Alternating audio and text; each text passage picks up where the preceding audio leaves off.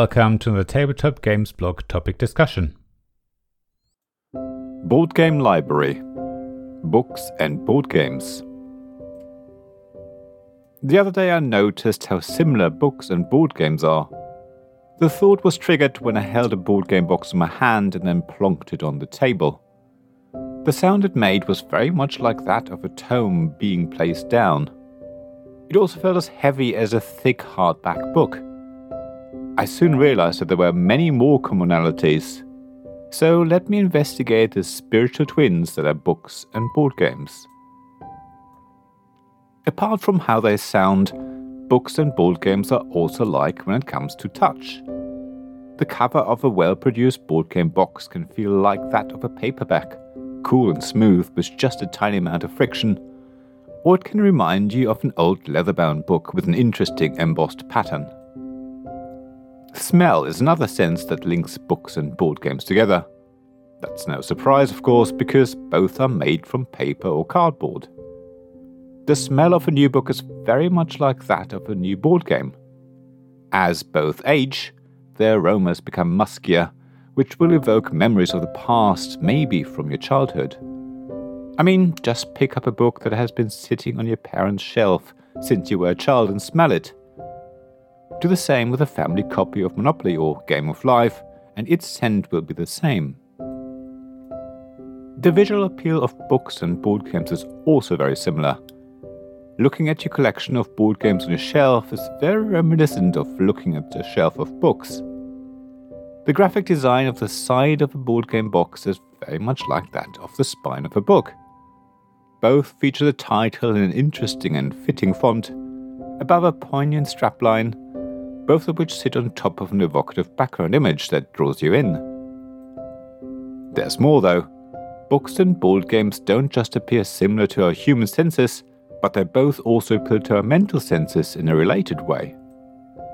While fiction books, be they fantasy, science fiction, horror, crime, or whatever else tickles your fancy, stir our imagination and take us on a journey, many board games do exactly the same thing. Both can be a means to escape from our day-to-day lives into another world.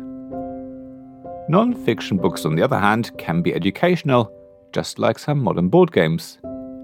I've previously spoken about war games in another article, where I explained how they can teach us about the past, just like educational books about war do. In fact, board games tackling history often don't just help to educate players, but they are almost like a first-person narrative. As players, you replay the events and you may even change history. Additionally, the stories books and board games tell come to life in your mind. Words or game components and rules alone are inanimate and dead. It's your imagination that animates them. It's when you read a book or play a game that it becomes something else in your head, something almost real. You can hear people's voices when you read a book, and the actions players take in a game can create a narrative, even in a completely abstract game. As I said already, books and games invigorate your imagination, which in turn takes you on a journey. Something that maybe isn't so obvious is how books and board games can either be enjoyed alone or together. I think for most of us, reading books is considered a solitary experience, akin to playing a solo game. You spend time with a good book and go on a journey, or learn about something in very much the same way as you spend time with a solo game. Yet, book reading can also be a social activity. I mean, many people have said reading a book at home at some point in their lives, while their partner or other family members were doing the same. Mind you, that sort of family reading time is probably less common these days. However, book clubs, both in person as well as virtual ones, have become very popular, and having a group of people reading the same book and discussing it afterwards is akin to playing a multiplayer solitaire game. It's not too different to playing any kind of game together, actually. Very often I would discuss a game we just played with my friends. Books and board games are also often aimed at specific age groups.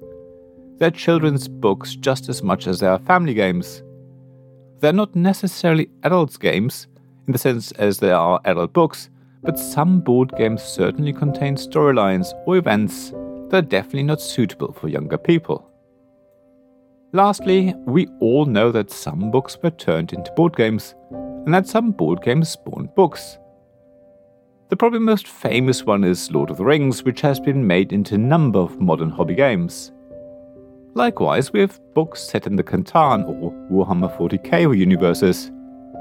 How successful the process of turning a book into a board game or writing books based on a board game is for another discussion.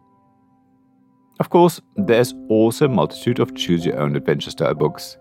These really blur the line between books and games, just as the numerous role-playing games that have been popular for so many years. Now, I'm sure there are more things that books and board games have in common. Can you think of any? Have you ever thought that books and board games are alike, or did it never cross your mind? As always, please share your thoughts and experiences on the blog at tabletopgamesblog.com. I'd love to hear what you have to say. Thank you for listening to this Tabletop Games Blog topic discussion podcast. Please check the description below for links mentioned in this episode, as well as to the written version of this article on the blog. If you enjoyed this episode, please subscribe, give us some stars, or leave a review. Please also tell your friends about me, and if you want to offer financial support, check out my Patreon and Ko-fi pages, links to which you'll find in the blog at tabletopgamesblog.com. So thank you again for listening, and I hope to see you again soon. This podcast was made possible by the generous help of my supporters. Royal Patron Sean Newman, Magic Champion John Risley, Castle Guards David Miller and James Naylor, Dice Masters Alex Bardi, Paul Grogan and Robin Kay, and Shining Lights Jacob Davis, Gavin Jones, Sarah Reed and Richard Simpson.